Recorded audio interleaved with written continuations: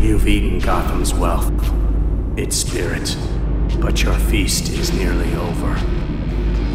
This isn't a blood hole. It's an operating table. And I'm the surgeon. Why aren't you laughing? From this moment on, none of you are safe.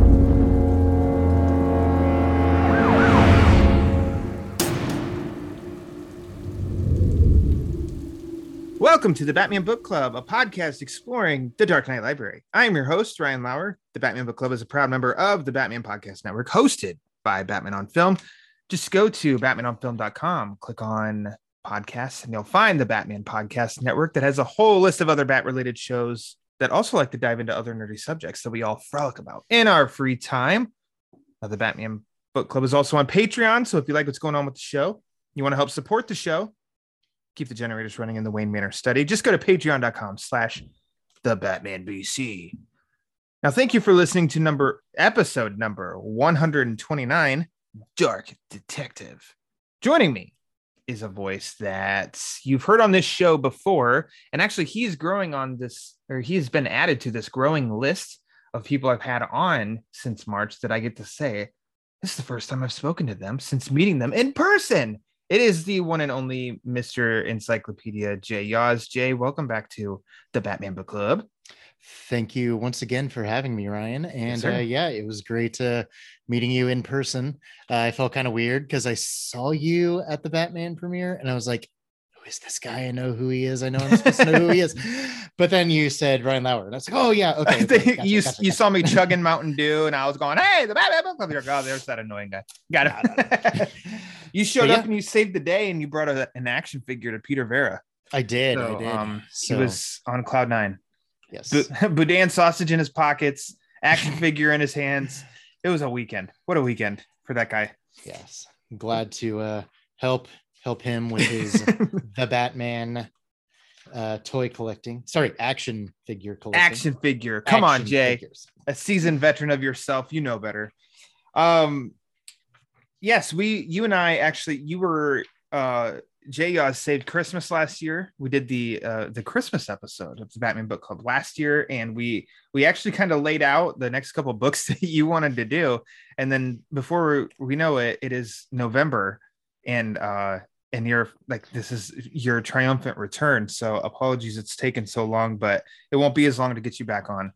As we continue the list, on the list. It's a good problem for you to have. And at least I've got dibs on some prime choice grade A Batman content. Yes, including the one we're going to talk about. But yeah, I definitely look forward to what is going to come up in 2023 when you return. So I don't actually want to waste any more time because I'm actually really excited to dive into the book of choice today.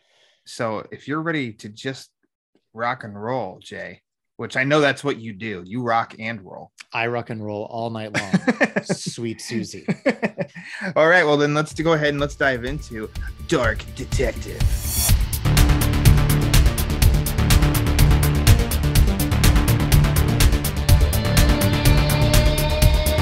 Now the future state one, is what we were discussing. Thank you. Right yes. Before. Clarification. Fun little anecdote for the listeners. Right before Ryan sent me the invite for the recording and everything, I had a very brief, very fleeting, very temporary, but very real fear. Very real.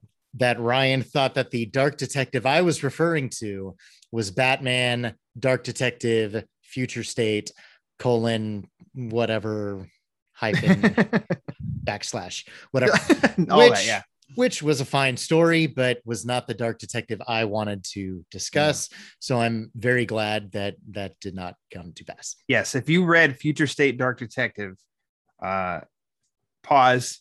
Yes. And track down, or wait, don't pause yet, because I'll tell you where you can find this story, and then pause and read it and come back and listen to us. So Dark Detective, this version was written in 2005, or created in 2005, released written by Steve Englehart, with art from Marshall Rogers and Terry Austin. It was released a 6-issue series was also collected and released in a trade paperback. It's actually not available on DC Universe Infinite. I know, which was kind of surprising. Crazy. Or Hoopla. It's not available on Comixology. So digitally, it's kind of like, However, this story was collected in the Tales of the Batman Steve Englehart book, as well as the Legends of the Dark Knight Marshall Rogers collection, which are available digitally. Yes, both are available digitally. Both, I don't know that Steve Englehart's might still be available in physical copy. Marshall Rogers, if you want to spend a pretty penny, highly doubt. Yes, and then both of those collections are on my favorite app of all time, Hoopla. So, Jay Yaws, I'd like to ask you, which version do you read for this episode? I read the Rogers collection on Comixology. Gotcha. Okay. I think that's the one I read. Okay. Pretty sure. But for reference, I have the physical trade paperback. Yes. Well, it's actually kind of funny because almost samesies for me, except I have the physical version. Ooh. This is for you, Justin Kowalski. Oh yeah, those are the pages. Hear them floppies. Hear them floppies. Yes, floppies. I have the Marshall Rogers hardcover. I have the Steve Englehart, but that's tucked away. Marshall Rogers one is what I have out. But like Jay, also I do have the trade paperback, but it's tucked away. This Marshall, I pulled out all of my. I got a new bookshelf, a bat shelf this year, and I pulled out a lot of my Legends of the Dark Knight and Tales of the Batman collections and put them out for display because it looks so pretty. And the Marshall Rogers one was, just to look at, just so all the guests can see them. Yeah, I mean, it actually is kind of true. Mira's nephews, when they do come over, they run right over to the bat shelf and look at what I have on there and see if I have anything new. So I'm kind of like, good kids. Yes, good kids. How about? Do you remember the first time that you read this story? I remember reading it at one point. I don't remember exactly when it was. Backtrack a little bit. While I was, reading this the other day, catching up and refreshing and everything, and doing a little bit of research. Yeah, this was published bi-monthly. I think it was from like something like June to August or August to November or something. So 2 issues came out each month for the duration of the 6 issues, which I thought was kind of cool. I didn't know that. They were way ahead of the Rebirth era. Oh yeah, way twice monthly. Good for them. I mean, apparently with Strange Apparitions, which I mean we'll get into it, but this is pretty much a sequel to. Steve Englehart had apparently written every issue of that run before anyone penciled it. Yeah. So he likes to work ahead, I guess. And so that, definitely comes into play here. Worked for him. Worked out pretty well absolutely. for him. Yeah. I mean, he only put one of the most definitive stamps on the Dark Knight. So it's not like, whatever. But the first time reading it, it had to have been like 6 or 7 years ago. I don't remember if I read it before or after Strange Apparitions. I want to say after, because that would only make the story make sense, really. But I also don't know if I would have known about the story without having read Strange Apparitions first. So I remember reading it, and honestly, until I reread it the other day, very few things stuck with me from my initial reading. Excellent. Yeah, I mean, honestly, I'm not gonna lie. For a little bit here, I was not necessarily dreading covering this, but I was more thinking of it as like an obligation. Like, okay, I've done Strange Apparitions. I want to end with another story that we won't spoil yet. We'll let you guys find that out later. It's not the Widening Gyre because A, that's already been covered. Yeah. And B, I've never read it, so I'm not gonna cover that one. Okay. So it's like I know the first one and the last one kind of got to cover Dark Detective in the middle, so it was almost like an obligation. That's interesting. I want to dive into that here in just a little bit. Sure. Yeah, that's interesting. I mean, since my initial read, I remember that the Joker's in it because there's some very, very memorable Joker stuff. I remember about Bruce and Silver St. Cloud, and I remember the house at the end and everything and some of the things that go on there. There was a lot of pulling out the trade paperback and seeing Scarecrow and Two-Face on the cover, I had no recollection they were even in this story, which is crazy because they're both kind of big parts of the story. But wow. Yeah.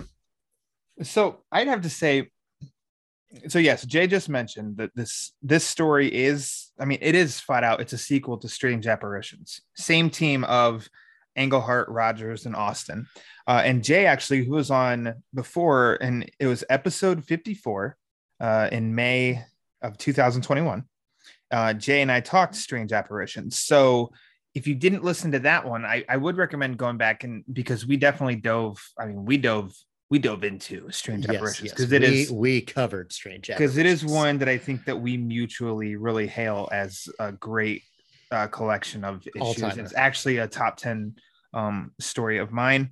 But yeah, so I say all that also because when I didn't go back and listen to what I said, but I do remember the comic shops that I did buy the Strange Apparitions trade at, actually not long after I bought that, because I remember buying it and I was with my uncle and he said, Strange Apparitions, like, oh, you have to get this. You got to read it. This is great stuff. Good uncle. I was just getting like money and comic shops. And this was probably, this had to be 2006, 2007.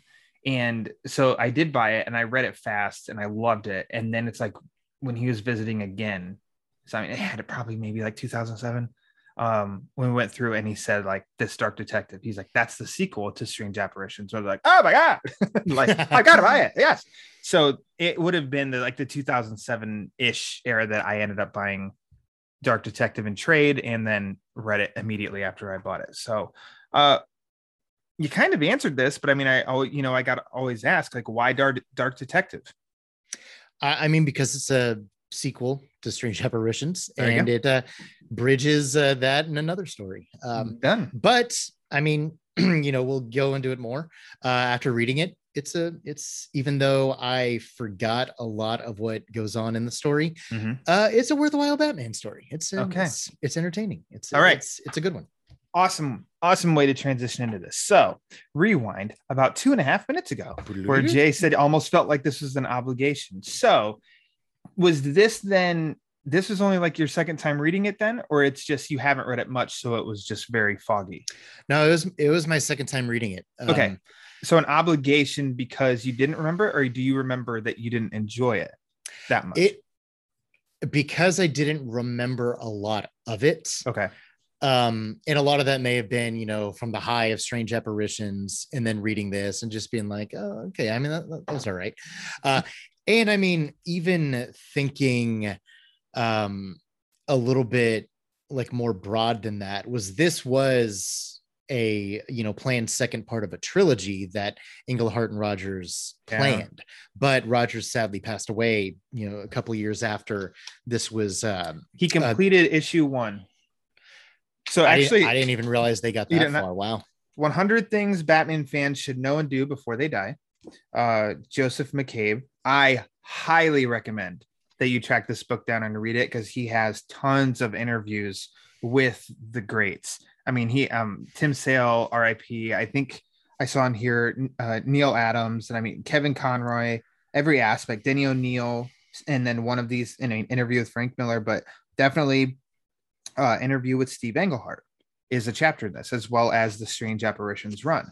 And actually, and that's something that was mentioned in here that Englehart says of they had a part 3. He completed all the scripts, and Rogers had finished, and it was going to be Rogers and Austin again. Mm-hmm. And Rogers, he finished issue 1 and then died unexpectedly of a heart attack. So I do understand, like, nope, close the book, done.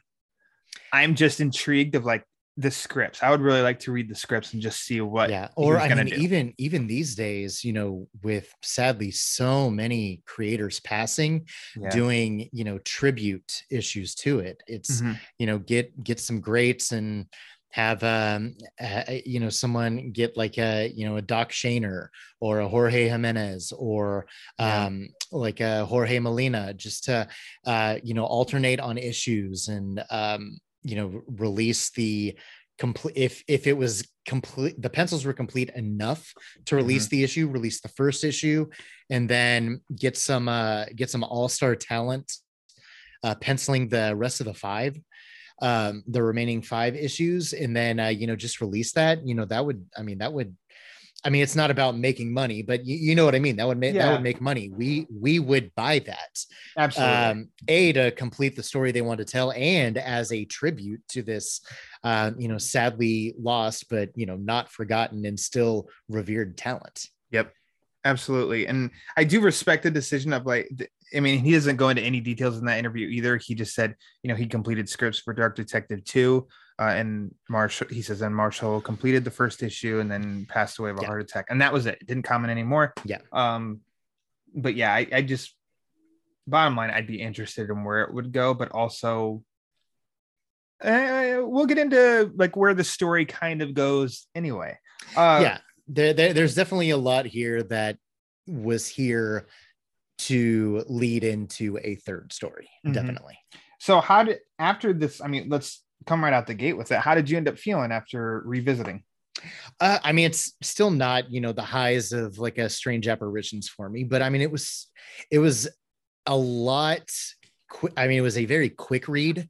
It does start off a little slow, but once I got into it, I burned through it in an hour, and there was a lot more depth to it than I remembered. And honestly, it's a lot funnier than I remembered too. I found myself chuckling, if not outright laughing at a few moments throughout. So I wasn't necessarily dreading it, obligation may not have been the right word. It wasn't like if you or I had proposed, I have somewhat quote unquote jokingly said that Batman Odyssey needs to be covered. Ooh. Just because it needs to be covered, because it's you can have a lot of fun with the that would be a blast.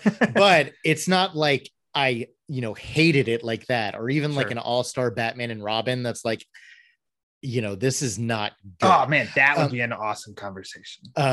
So, but it was almost like one of those things. It's okay. It's from what I was remembering before I reread it. It was okay, it's going to be a fine story, but I don't know if it's just going to be kind of a, almost like a placeholder just to get us to the next one. So I wasn't sure how our conversation was going to go, because again, I haven't revisited it since I originally read it. Yeah.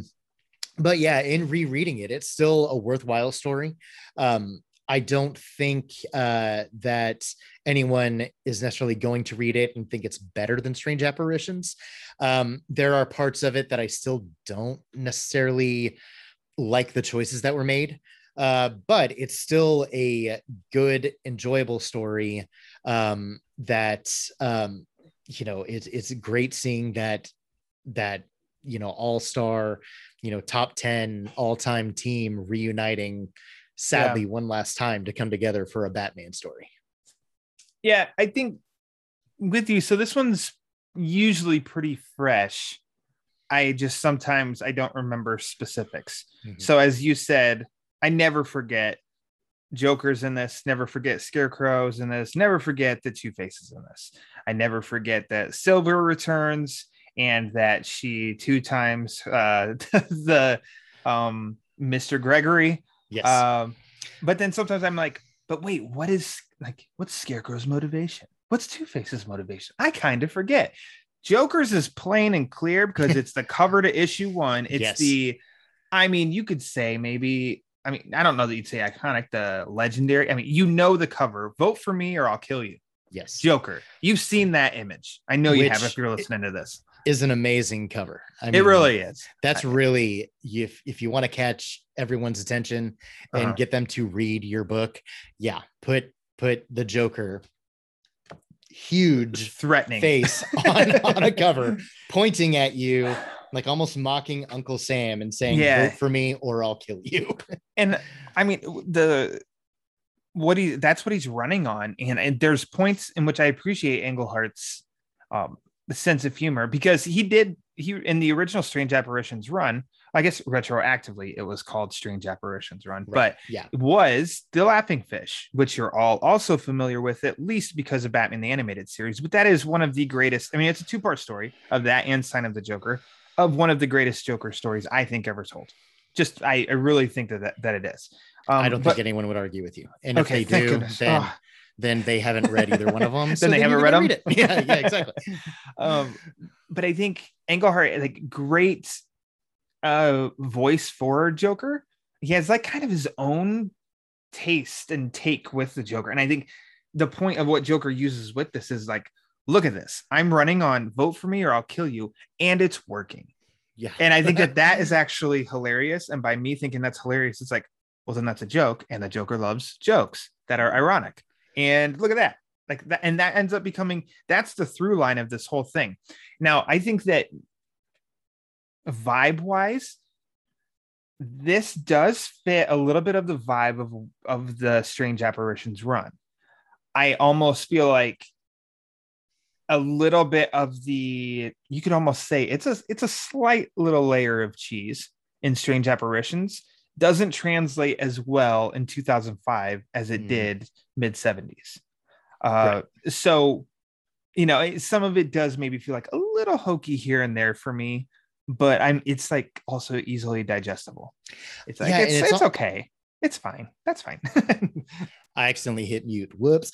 No. I mean, it's almost one of those things that's like, you know, if I had read this in 2005, I might have rolled my eyes at some of the cornier, like Bronze Age aspects of it.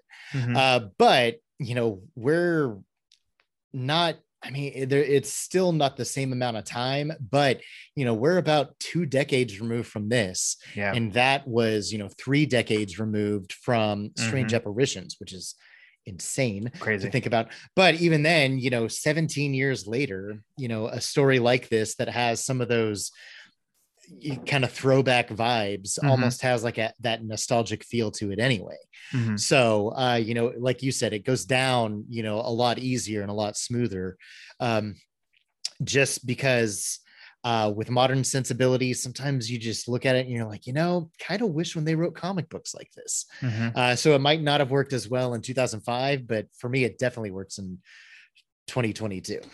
Yeah, we're in such a place now that we have, and as Batman is, he is the word that it's kind of like he's been connected to the word malleable now, but he is perhaps the most malleable of every kind of tone you can have with Batman.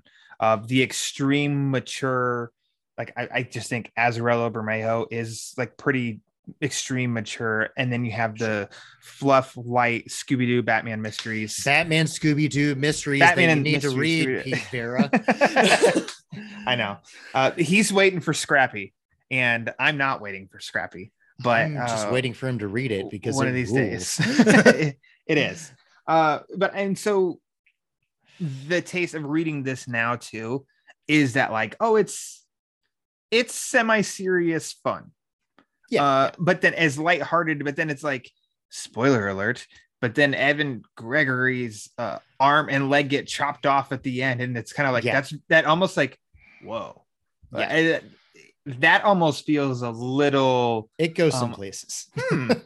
Like that almost feels like it doesn't fit with the overall vibe of the book. Yeah, that is one of the things in the story that I don't like very much, just because that part felt just mean.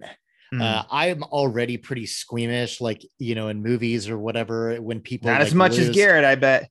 Yeah, well, I mean, when people lose, who is like a finger, or an arm, or a hand, or a leg, or something, I don't know. I just find that incredibly mean spirited, and it just gives me the willies anytime that happens. Just because it's like, man, that's like one of those things that there's really no coming back from.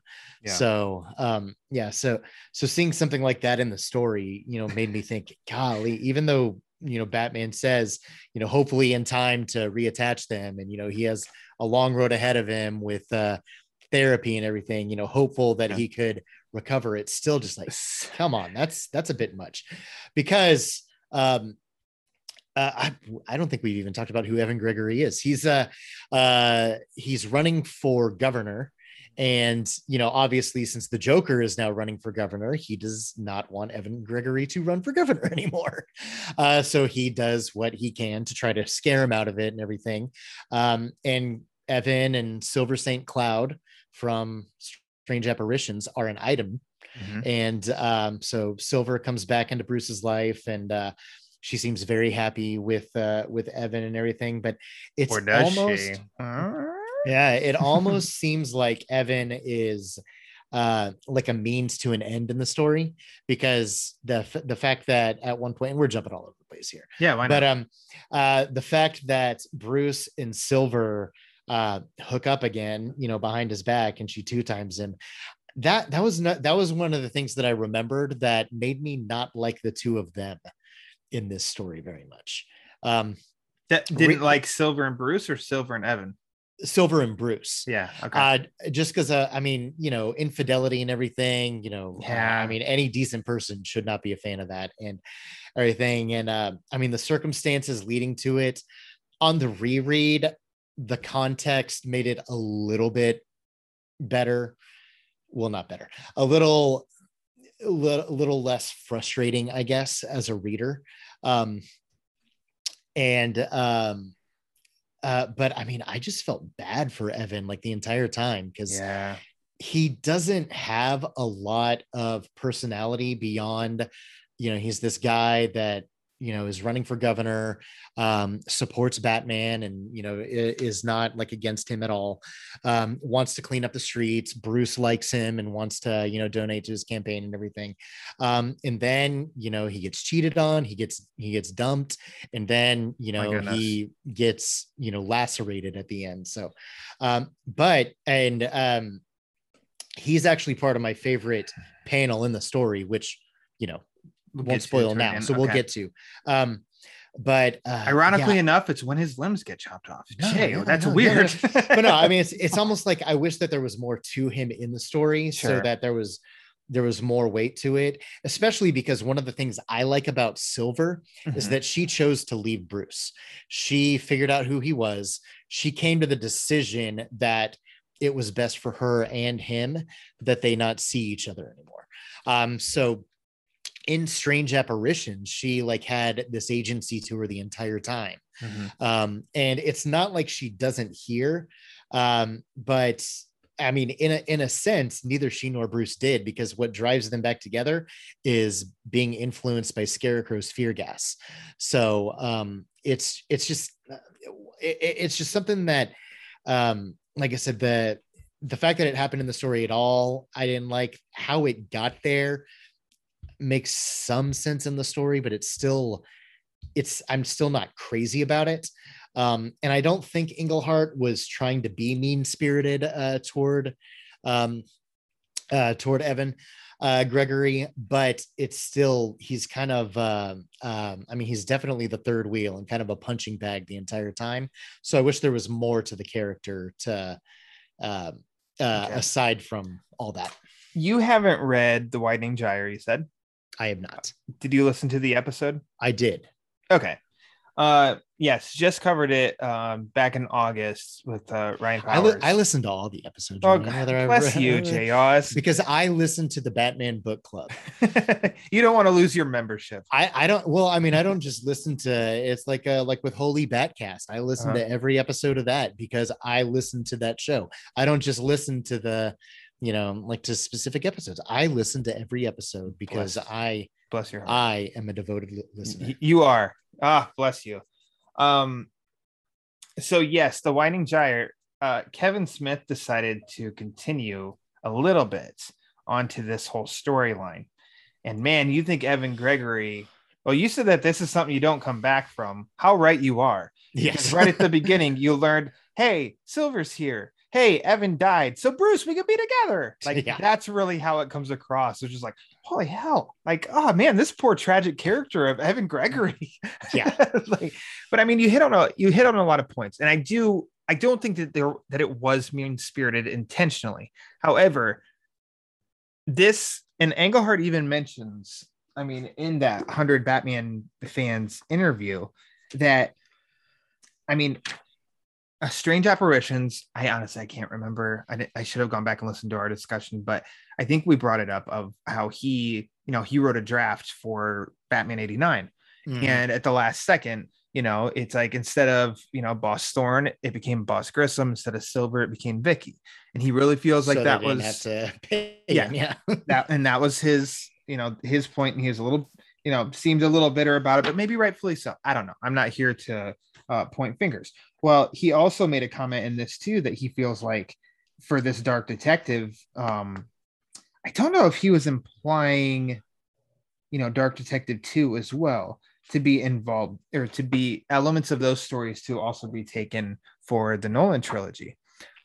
Of course I could get defensive right away, because I'm like, don't you dare on that Nolan trilogy. But you look at Evan Gregory and that love triangle and tell me that doesn't seem very hard, like Aaron Eckhart, Harvey Dent in The Dark Knight.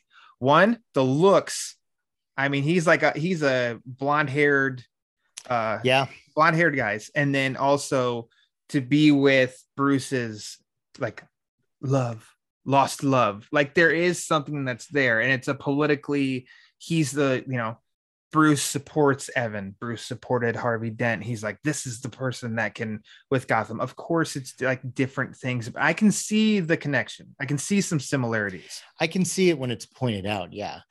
At no point while I was reading this did I think, man, this is a lot like The Dark Knight. Other No, than, not at all. the normal thoughts of, man, The Dark Knight is such a great movie that we all get, throughohout the day, every single day. It might just be the best movie ever made. But anyways, carry on.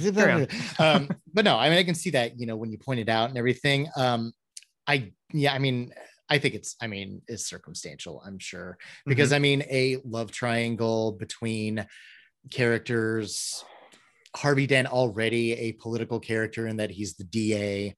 The broad strokes, they fit, but no, I don't think so. Now, if they had introduced two completely brand new characters that match the physical descriptions of of Evan Gregory and Silver St. Cloud, and then gave them different names and everything, but then hit beat for beat this story, okay, then I might think it's a little fishy. But I doubt Christopher Nolan intentionally swiped anything from this.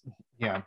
Now, because I had this book in my hand, and it got me to read Strange Apparitions again. I'm like, it's right here. It's in the same book. So I went ahead and reread it. Yeah.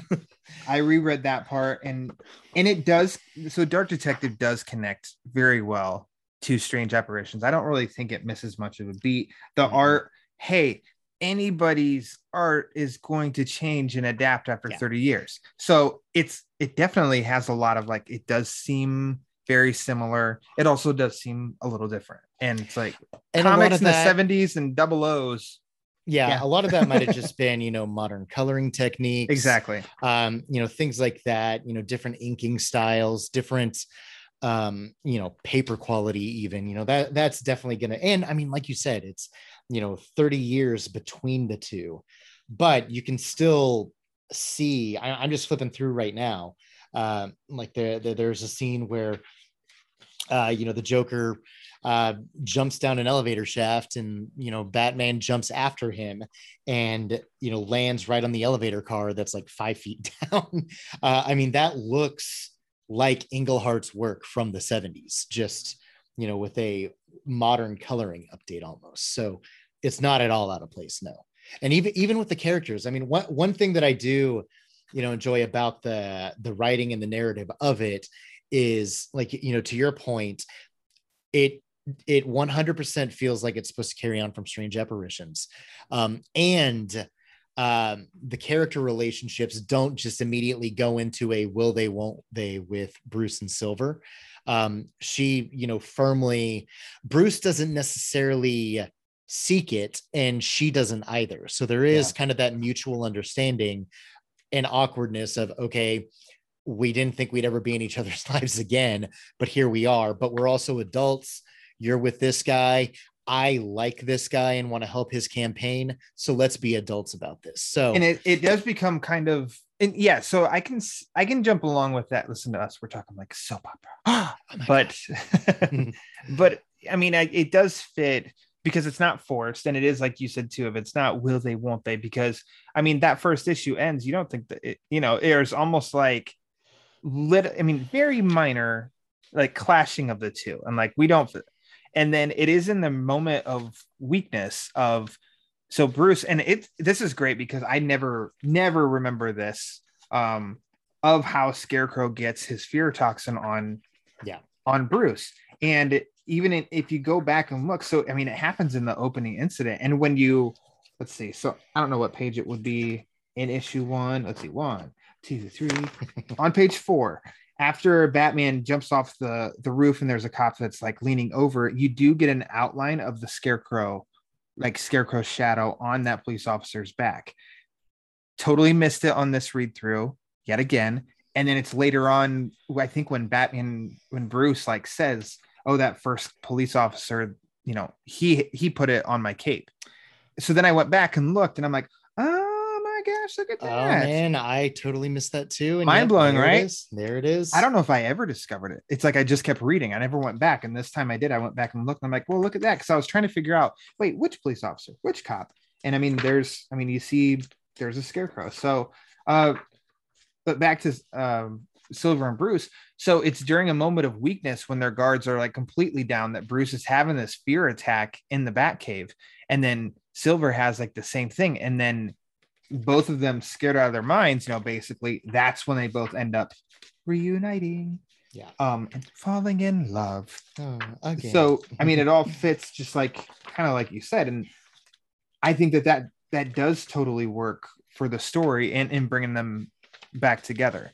Because I don't think I agree with you, and it doesn't make me root for them, but I'm not like out to root against either. It's almost just feeling pity for Evan Gregory.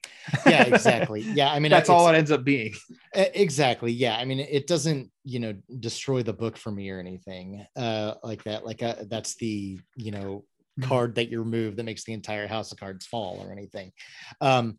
And like I said, on a reread, it at least made more sense because, like I said, I completely forgot that Scarecrow was in this. Mm-hmm. I don't know how or why, but so forgetting he was even in it, of course, I forget that his influence is what kind of drove them back together to begin with. But I mean, it does, within the context of the story, does at least make a little more. It feels more organic than just, we're seeing each other again, that, the flame of romance is lit once more. So, forget your boyfriend, let's go make out instead. So I do like the making out on the Batcave floor, all that guano. But Scarecrow's, I do. So part of how this does feel like a good, contemporary follow-up to Strange Apparitions is the inclusion of Scarecrow and Two-Face. You take the Strange Apparitions. Okay, so Hugo Strange is like the first 2 issues of that collection, right? And then he does kind of linger throughout. Penguin pops up in 1 issue. He is the Strange Apparition. He is the strange, yes, but I'm trying. Penguin, I guess technically, is in like 2 issues, front and center in 1 issue. Deadshot's just in 1 issue. But it fits too, and it does, it does impact parts of the whole story. Yeah. So Scarecrow here, he does impact. So what's the big motivation of like, is he going to release and kill, Gothamites everywhere? It's kind of like, no, it's a little typical Scarecrow wants to scare Batman and take down Batman. And it's like, sometimes that's okay. That it's just that simple. And that's what his inclusion basically feels like here. Yeah. And I do actually really appreciate that. He's just a fine supporting actor with a really, like, his impact does impact, Bruce and Silver. And then it's a cool scene of taking him down later on in a great setting of a barn on a cornfield at night, and he's throwing freaking pumpkins. And what I love is that you're using multiple Batman villains. Mm-hmm. They aren't in cahoots and working together. Yeah. And yet Batman's still running across them just because, that's what's going to happen. Mm-hmm. That's what's going to happen in Gotham is he's gonna, even though the Joker is kind of the focal point of the overarching story, you've got a bit of an arc going on with Two-Face, and then you've got Scarecrow, just like you said, just showing up to mess with Batman for his own means and motives and everything, which is just one of those things, kind of like when Bruce interacts like just with normal people in the daytime as Bruce Wayne, when there's a good supporting cast of non-villainous or non-superhero characters that he can interact with, that just makes the world feel so much bigger. It's kind of the same thing here, when it's not just, okay, this is the Scarecrow issue, this is the Two-Face issue, this is the Dr. Double X issue, who does appear in this story, yes, and then this is the Joker issue to kind of bookend everything. The fact that it's all going on, even though this is a much more serialized story than Strange Apparitions was, which was very episodic with kind of an overarching serial, or not serial, but an overarching plot that tied everything together. Serial, and now you're talking my language. Yeah. Serial. But I mean, it had an overarching story that everything kind of tied together to fulfill, but you could still read pretty much every issue on its own. This one, you've got to read 1 through 6 in order to get the full context of everything, but there are enough things going on in each issue to make them worthwhile as kind of a standalone issue on their own, which, I really appreciate, I mean, with Scarecrow there, he shows up again, and then, he's taken care of, and a bunch of other stuff happens in between. Yep. And so you did mention Two-Face has almost a similar kind of inclusion, but also a little bit more. And it's also a little more bananas. Yes. It was so weird. Because, I mean, the story opens up. It's really interesting, their cover choice. I think it's the cover to issue. Let me see before. The cover of the trade is, I think, the cover to issue 5.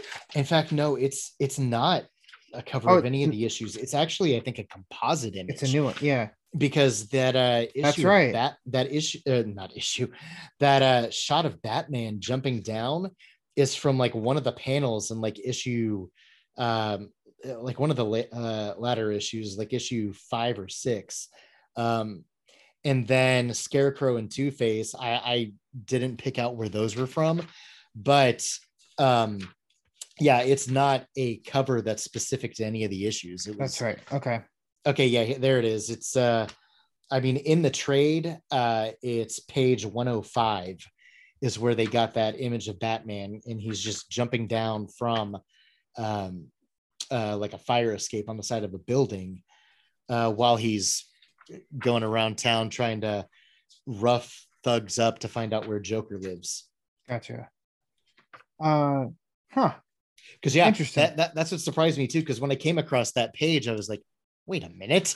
And then it's just interesting that's what they go with for the cover of the trade collection, when it's like, oh, but Two-Face and Scarecrow are subplots. Yeah. It's like you'd think they would have used like an altered cover to issue 1 with the striking image of the Joker, saying vote for me or I'll kill you. And then, maybe put Batman on there. So you'd think they would have done something like that. Can you check at the front of your trade, since I don't have mine on me, the year? Because I wonder if it's 2007, if it was after Rogers had passed to where he couldn't do a new cover. Nope. Unless 2006. Okay. 2006. Then, I don't know. Interesting. So okay. So anyways, basically bringing that point up, but hey, learned me something there. I didn't have to use my Google and thumbs. Or You didn't. You haven't had to Google once yet, hopefully.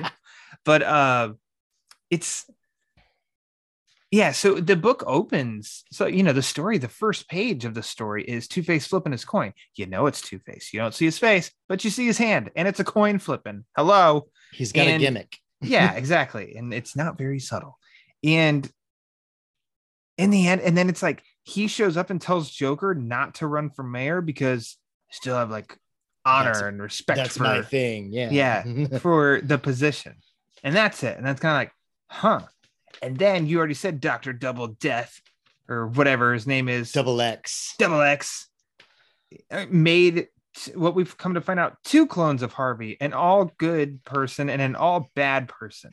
And then that's kind of it with it. Yeah. I mean, that's clearly kind of one of those things.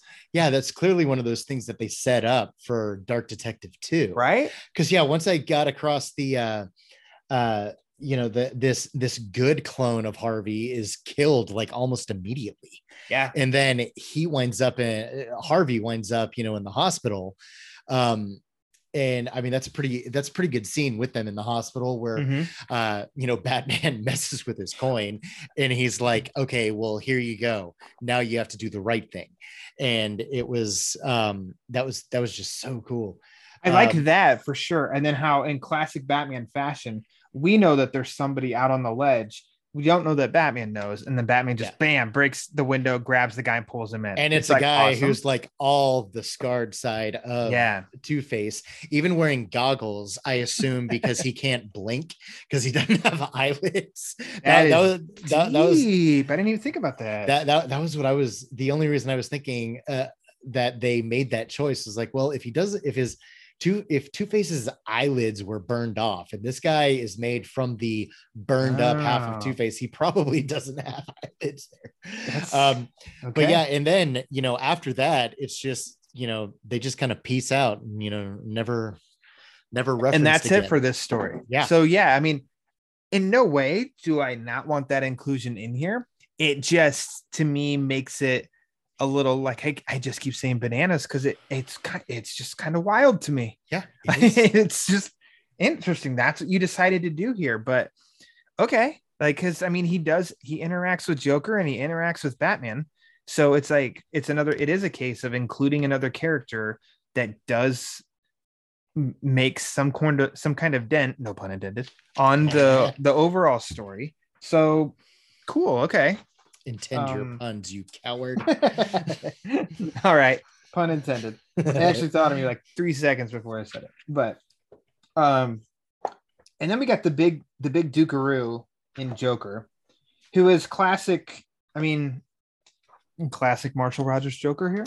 Yeah, and again, I mean, I love some of the lines that Englehart writes for him, because there are a couple points where I didn't necessarily groan, but I was like, okay, that's kind of a dated reference. Mm-hmm. Like there was something about American Idol.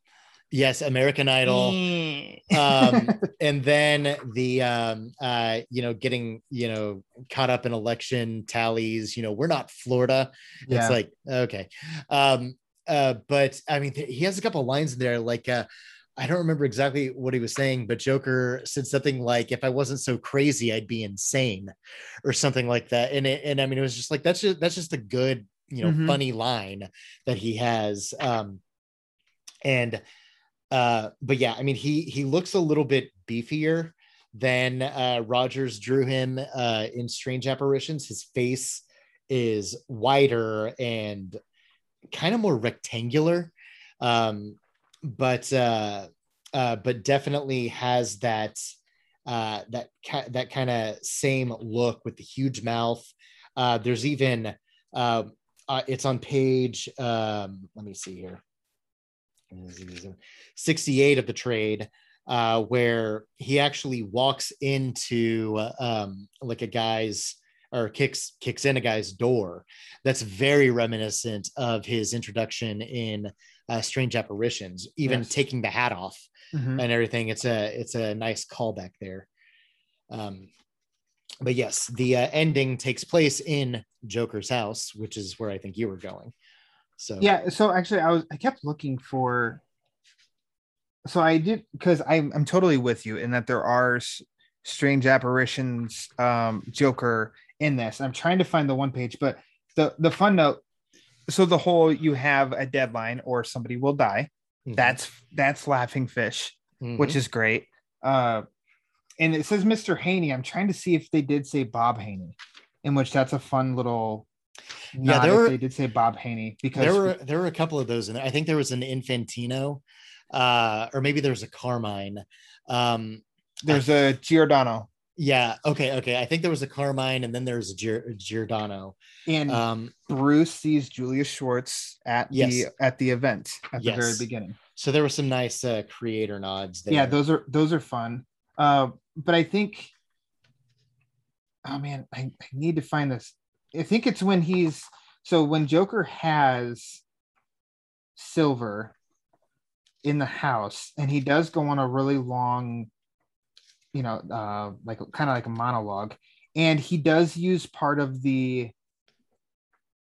I'm sorry, I'm taking up so much time. He does use part of part of like the dialogue bubbles. Oh yeah, and leans against it. Yeah, I just came across that. Yeah, yes, like a fun little. That's one of those kind of Bronze Age details that I loved. That it's like it's not taking itself too seriously. It's technically breaking the fourth wall, but it's not being like obnoxious about it. Yeah, it's just having fun with the medium. Mm-hmm.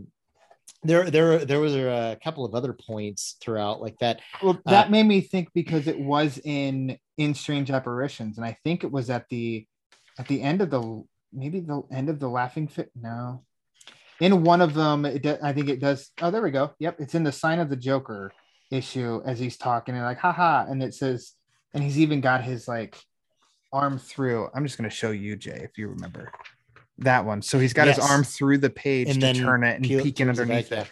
So that's just what it made me think of right away. And that to me is like there's just something that's like a fun, charming bit about that. I love it.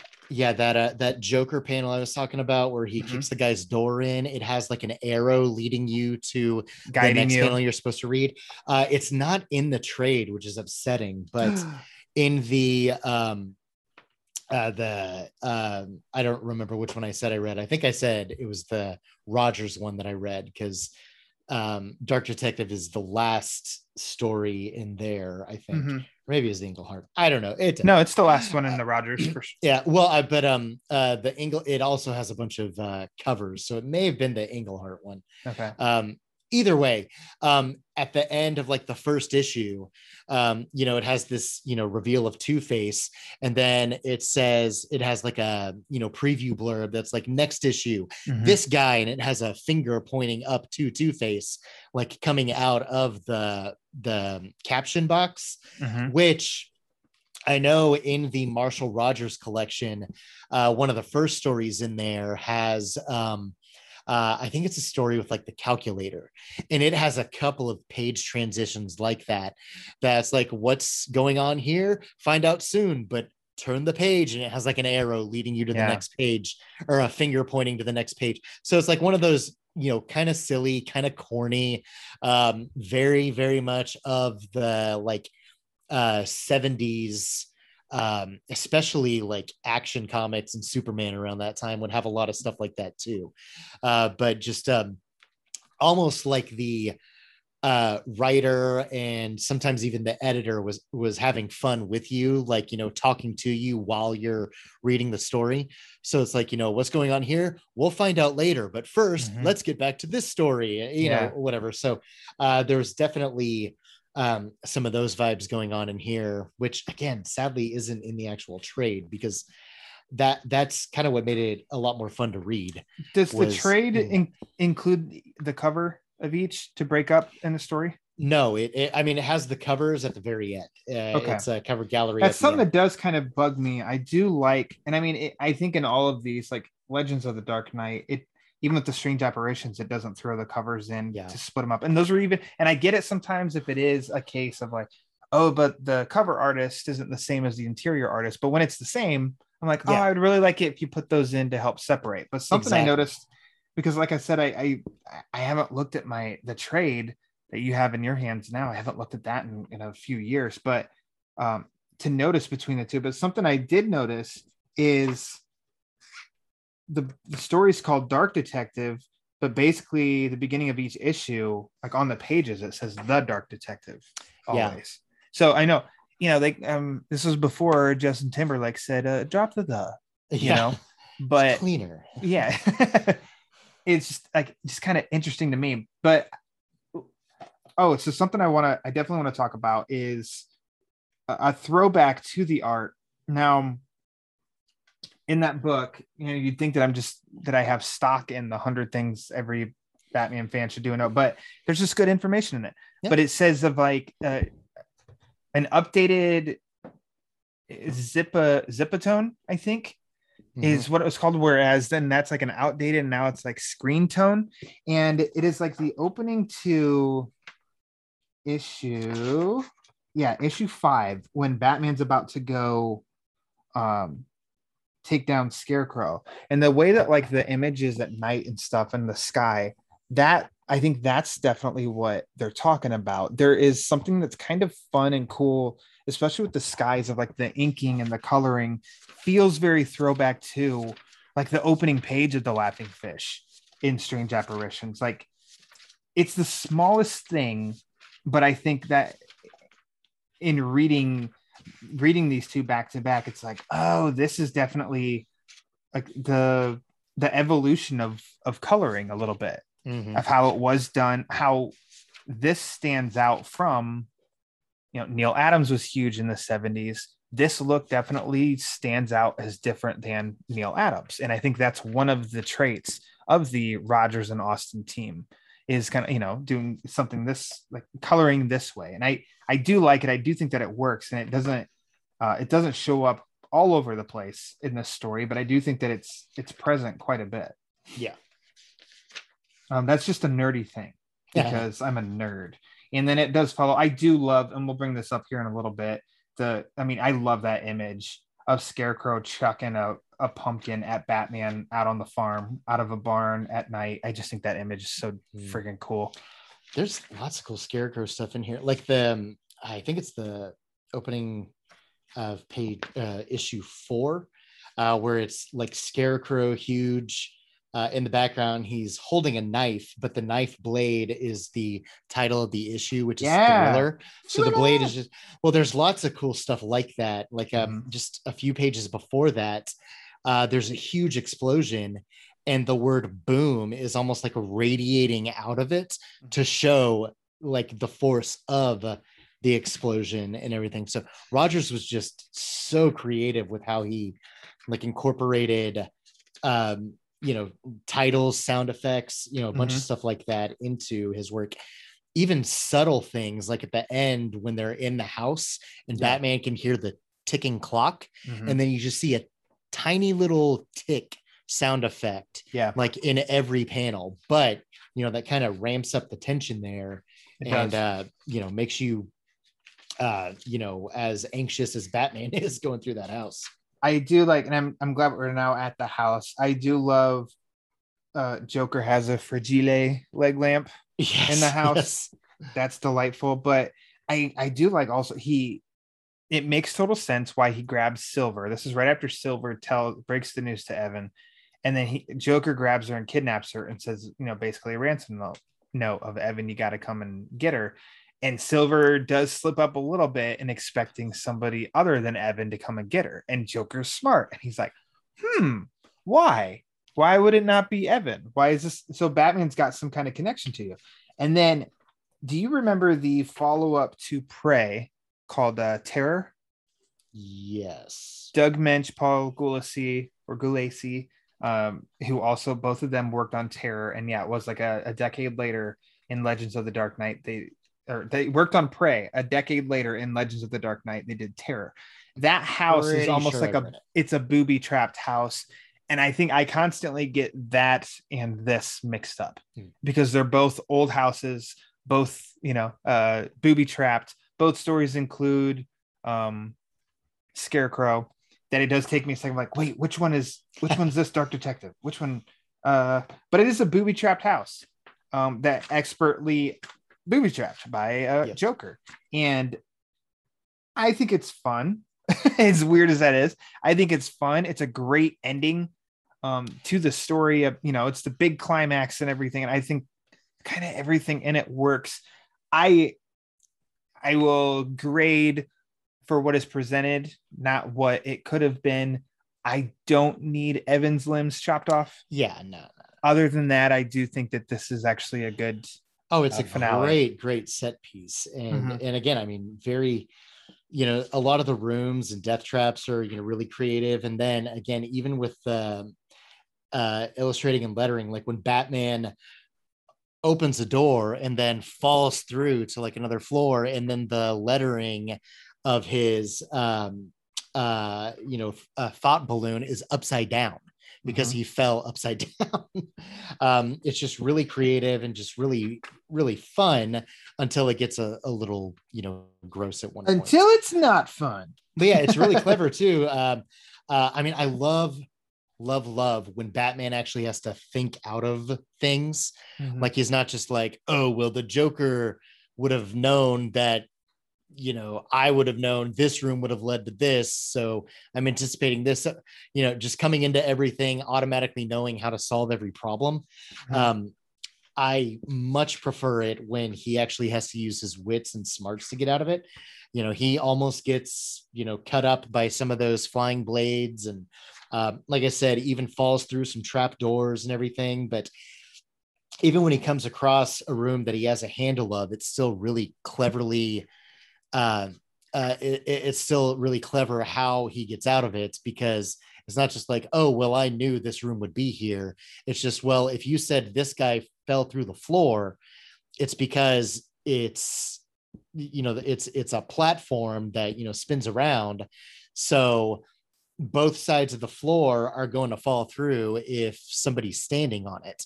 So we both need to walk to opposite ends of the room so that neither of us fall through the floor. And that's how he and Evan get across that room, which is, just a really, really fun little scene there, which sadly Evan doesn't listen to Batman and just stay put.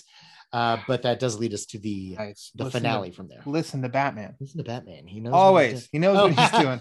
I just noticed a fun little detail on again 124 in the trade. It's after Batman gets through that that pivoting floor room.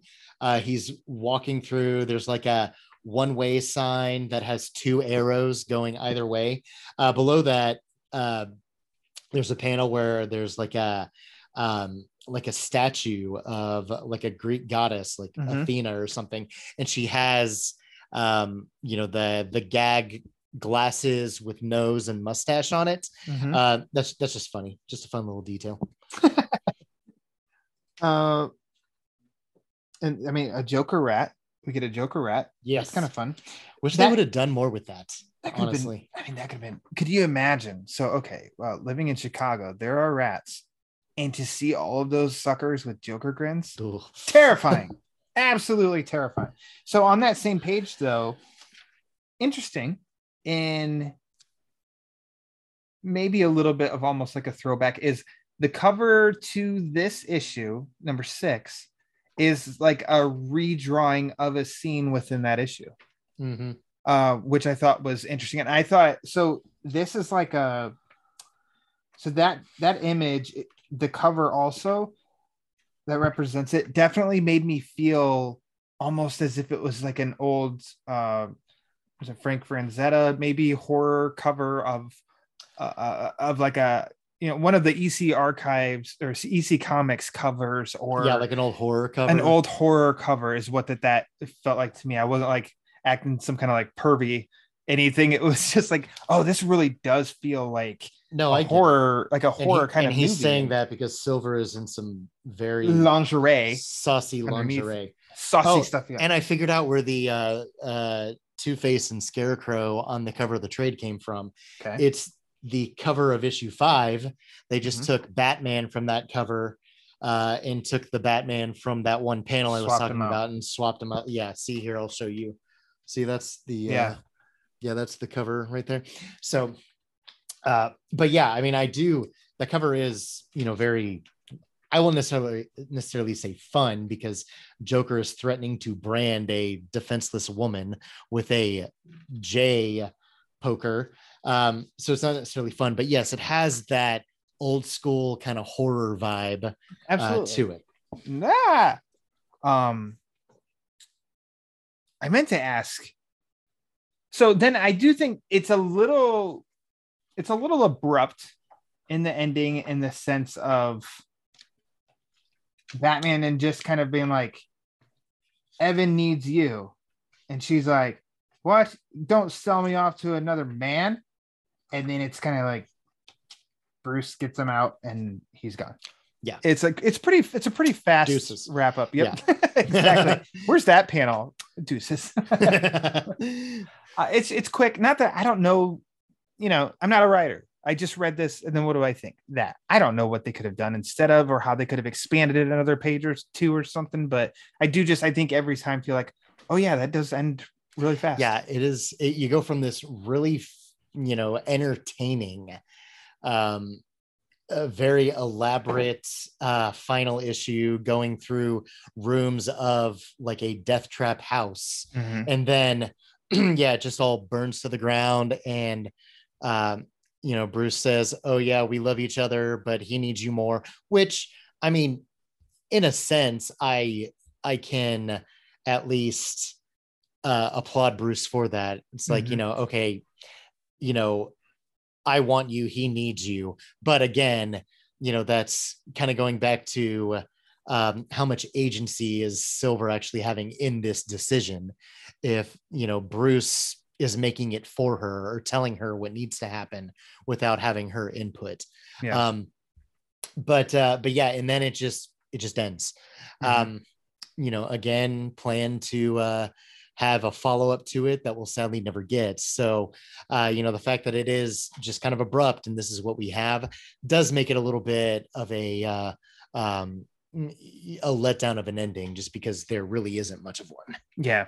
It's very rushed and sped through. Trying to think. I think I've hit on all the points that I really wanted to. Is there anything before I go into the usual questionnaire at the end? Is there anything you want to touch on that we didn't? Let me just do a quick flip through here. I mean, like I said, some of the humor was pretty spot on. Mm-hmm. Like even how the Joker escapes at the beginning. The elevator car is just flying upward, and then you see like a loud smush, and then ketchup just seeps through and everything. I do think Batman was a little cavalier with that. It's like, okay, you kind of let him maybe die, but I guess it's okay, the Joker is going to escape if he wants to, kind of thing. But no, I don't really have much else to say about it, because I mean, again, it's a good story. It's a quicker read than Strange Apparitions. It's not as fulfilling of a read, just because, I mean, like I said, this is pretty much one pretty clear A plot with a couple of B and C plots. Strange Apparitions was a bunch of little A plots. One per issue with a B plot that kind of drove everything in the background.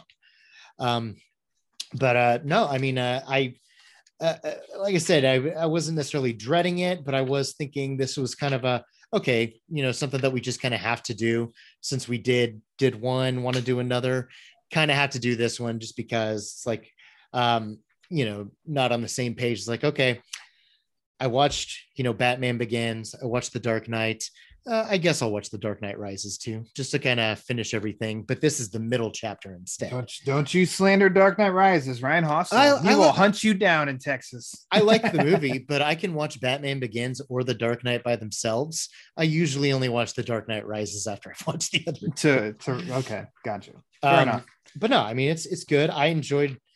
I like the fact that I almost forced myself to reread it in picking it, because I reminded myself that this is a solid, worthwhile, solid read. Yep. Yes, I agree.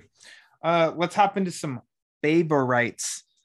Jay, what was your favorite part of Dark Detective? Part or panel? Part first. All right. I mean, I really like the death trap house at the end. That's just something we need more of, just a bunch of goofy, silly death traps. That was really good. I like the imagery in the like the scarecrow vision Bruce gets. Some of it gets a little convoluted, like, okay, is this actually supposed to be Bruce, or is this supposed to be like Scarecrow just putting stuff in his head and making him imagine I don't know. But the imagery was really cool just because it was very surreal. Rogers is fantastic at just that kind of bizarre imagery that makes you think there's just something not quite right here, and giving it that kind of sense of dread and unevenness, I guess, because it is in his head and not actually happening. So I like those two scenes quite a bit. Gotcha.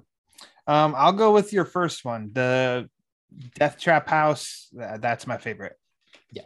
Every time that I read this, even though it is kind of spaced out, I know I end up tricking myself into trying to figure out, which Death Trap House is this, from Terror or Dark Detective? But I do know that it's my favorite part. that there's no question to. How about a favorite panel? So my favorite panel in the whole thing is on page 90 in the trade. So doing math, let's say this is probably in issue 4. It's after Silver tells Evan about her and Bruce, and when she's breaking up with him. Very top right panel. It's very thin, long rectangle, close-up shot of Evan's, like half of Evan's face. And just before that, Silver says, Bruce and I will stay out of the limelight. We'll stay in the shadows. No one will know. And then Evan just says, I'll know. Just the, like that one little line there, and the darker, like melancholy blue shading of his face adds so much character to someone that we've said, is kind of a, one note character that you just kind of feel bad for. It actually gives him some dimension there, because in like another writer's hands, he could have gone off and started arguing, could have started, pleading for her love. But, instead, he is clearly just heartbroken right there. And as much as there's, some awesome Batman content, some, great shots of the villains, I think that's a testament to Marshall Rogers' visual storytelling ability, that he can take a secondary character created for this book that was pretty much there just to serve as a catalyst for the stories of other recognized characters. And yet he can still make such a powerful moment like that out of one bit of dialogue from Englehart, and then just very limited color and just a close-up framing of his face, that he can draw so much character out of that one panel and make you feel for this guy when we know next to nothing about him. Wow. So that's that. I mean, when I got to this while I was reading it the other day, I was like, I think that's my favorite panel in the whole story. That's just because it unexpected. And it kind of, but it kind of elevates it too, because you'd think it would be, Batman roughing up some guys in a bar, or maybe showing your hand here, but Scarecrow throwing a pumpkin bomb at maybe Batman. You never know. Awesome images, but just great storytelling like that is what makes me love comics. So the fact that I picked that out of a superhero story shows just how great of a creative team Englehart and Rogers and Austin were. No. Yeah, totally unexpected. I'm torn. You rethink your life there? Well, yeah, a little bit. Yeah, my place in the universe. I'm thinking and feeling things right now. Oh no! How many times in my life that I was Evan Gregory? I'll know. Yeah. Yeah. You kind of showed my hand, but also I'm very indecisive. I'm stuck because I do love that Scarecrow chucking a pumpkin bomb at Batman in that setting. I love that panel. I also really like the panel that inspired the cover for issue 6 of Batman coming in at the right time to save Silver, because it does remind me of old horror painting cover magazines, something like that. So Damn. I would almost. It's like they both. I like both stand out for different reasons too. One is like badass action. The other one is like genuine horror. And like, gotta save Batman. I need a coin. I need to flip a coin. Just you know what? I'm gonna say the Joker Batman Silver. Then when I publish this episode, I might like post that I've changed my mind. I don't know. It's back and forth on them. I don't know. That could be your poll for this one. There's my poll. Which is Ryan's favorite image? Which is my favorite, yes. From this story. Now, how about would you like to see Dark Detective as an animated adaptation? Not directly, I don't think. Well, Okay. I mean, just because it's so tied into Strange Apparitions, which has already had so much adapted into other Animation. mediums. Animated series. Exactly. But I mean, there are definitely elements that I would like to see. I mean, I'm sure I said it then.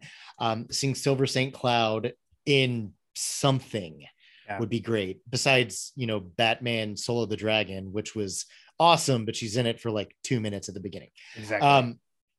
I mean, the idea of the Joker running for office, is amazing and hilarious. So there's, I mean, lots of stuff that you can mine from that. Even, things like of course, the Death Trap house, need that.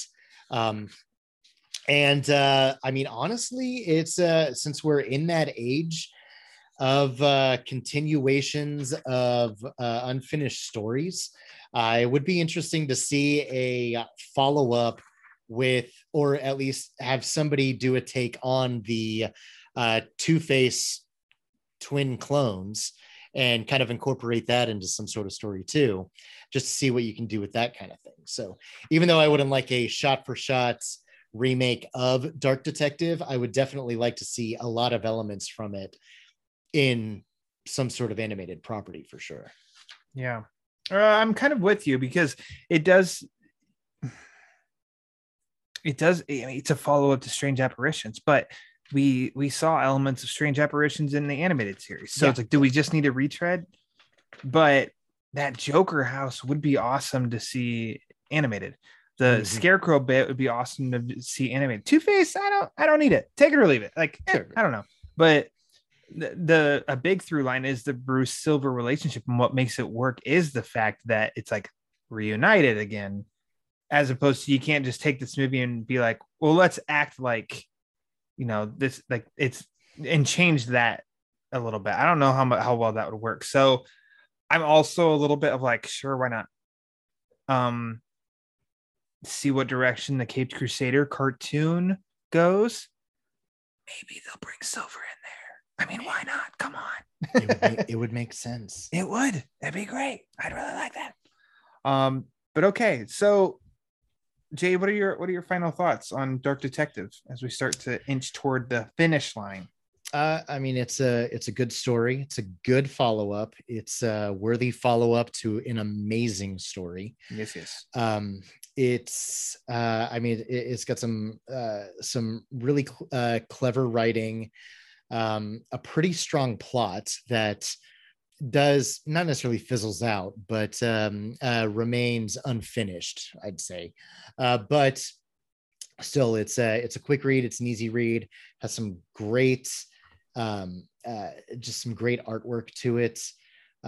It's a good Bronze Age Batman comic told in the relatively modern day.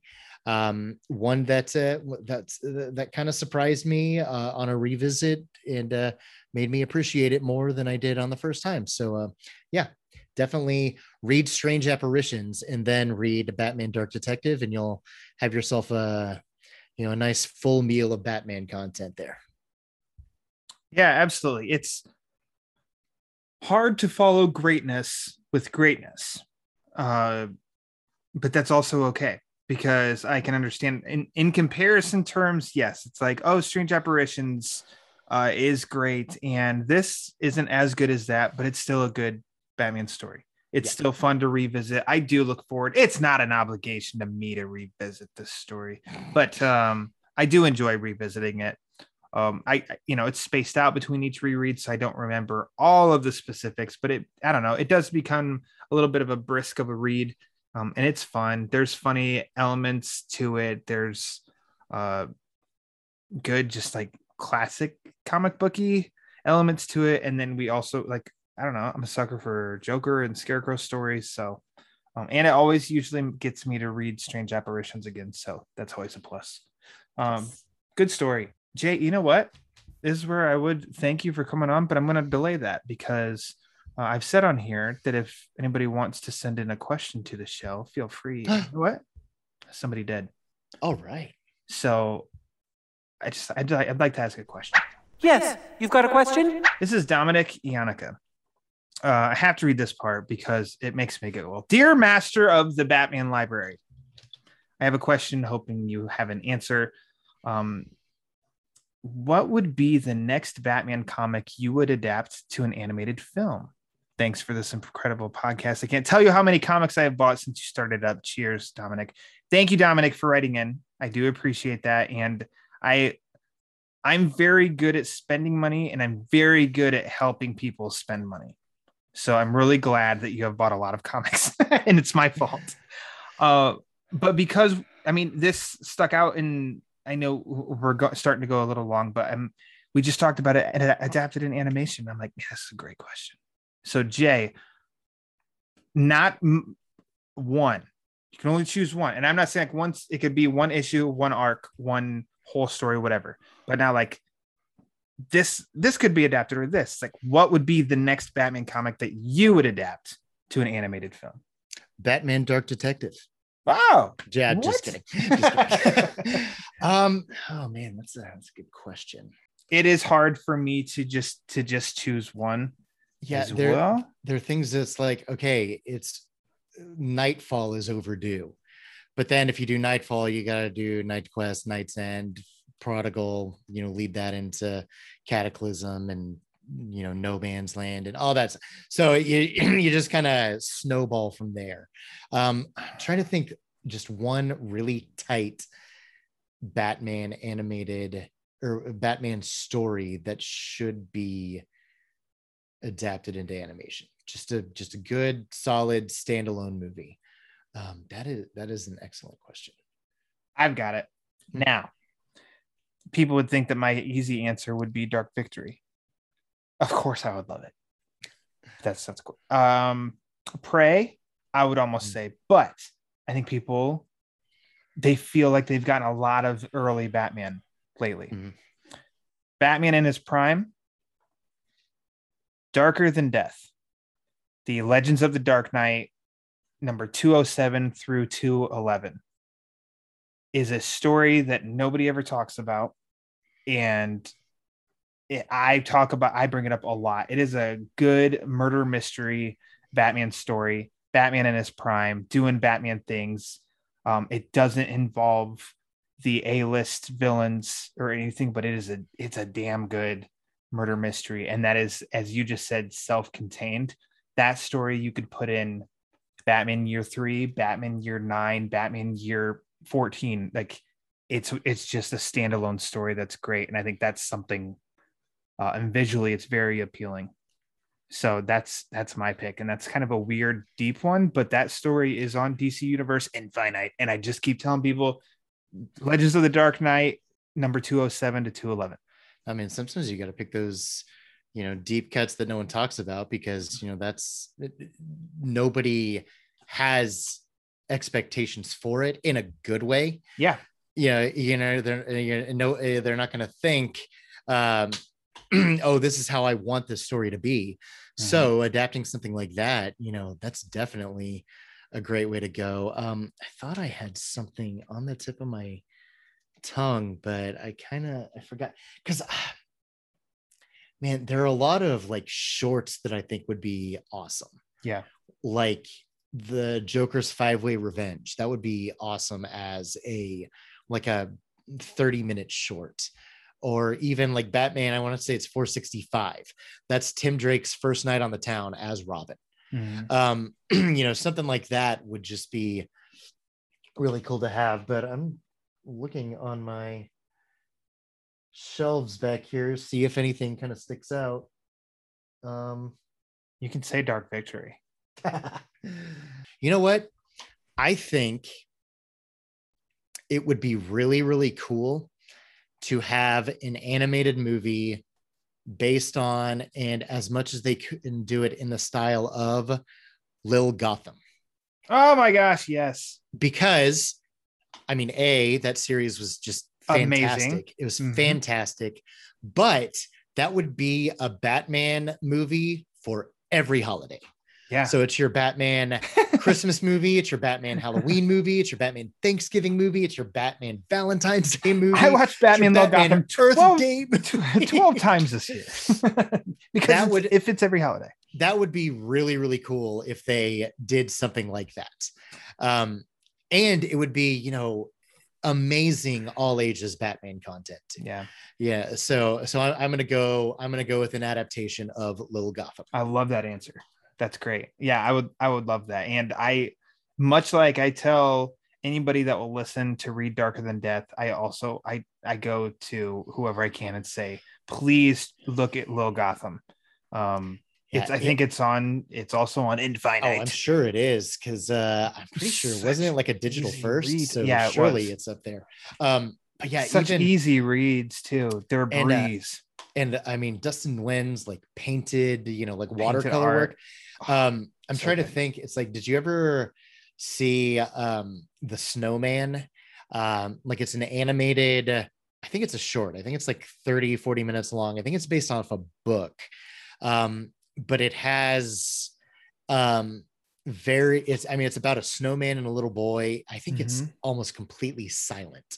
And the animation style is very much in my head what I could imagine something like Lil Gotham. They could use it to kind of capture that watercolor feel, because it's almost like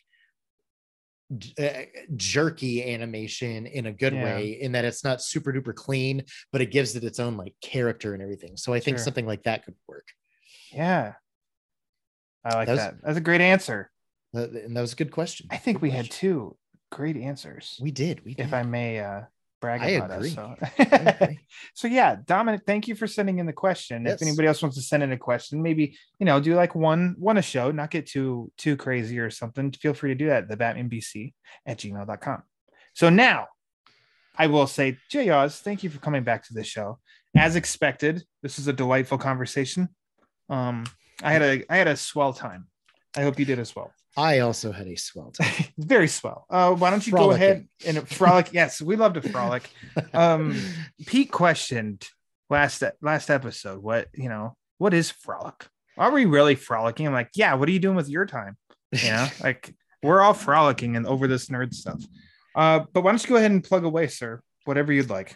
I'm on Twitter, fairly regularly. Mostly I just jump to the top of my feed and scroll back a little bit, see if anything interesting happened. But I'm always there to interact. If you like, at me, as the kids say, at JAYAWS. I have my own blog, Comic Pause, which is at Comic Pause, like pause a video game, PAUSE, that I've actually started a fun little series that I call Random Robin, that I have been going through and picking a random issue of the Tim Drake Robin series, or the notable appearances of Tim Drake long box that I have. That's pretty much good Tim stories that aren't his solo titles. And I've just been reading a random issue from that, and then just writing up, like a little quick review on it, saying if it's my first time to read it, giving some fun facts. Since I'm going through the floppies, I'll talk about like the ads that are in there, because those are a blast to look at, and see stuff from like 1997 that, totally forgot used to saturate media back then, but then it all just kind of comes flooding back in, like Honeycombs commercials and, you know, BMX biking and Mountain Dew, which is still with us. Yes. Will never go away. But I'll do, you know, just talk about the ads in there, the letters, the letter columns, if there is one, and, you know, fun questions people ask. I'm just having a blast with it because I completed my, you know, Robin collection last year and have been amassing more notable Tim appearances. And frankly, any comic that has Tim Drake that's out there right now is pretty bad. So yeah, I just kind of wanted to do something that that still brings me, that would bring me joy with my favorite character and put use to the comics that I have there. So I've been doing that pretty regularly for the past few weeks, and I have until like the end of the year scheduled with, there you go, with those. But score. Yeah, not on any other shows on a regular basis, but yeah, pop up here and there. I was on the Comic Binge, their YouTube stream a couple weeks ago, and yeah, I'll show up where anyone will have me. All right, there you go. Follow that man.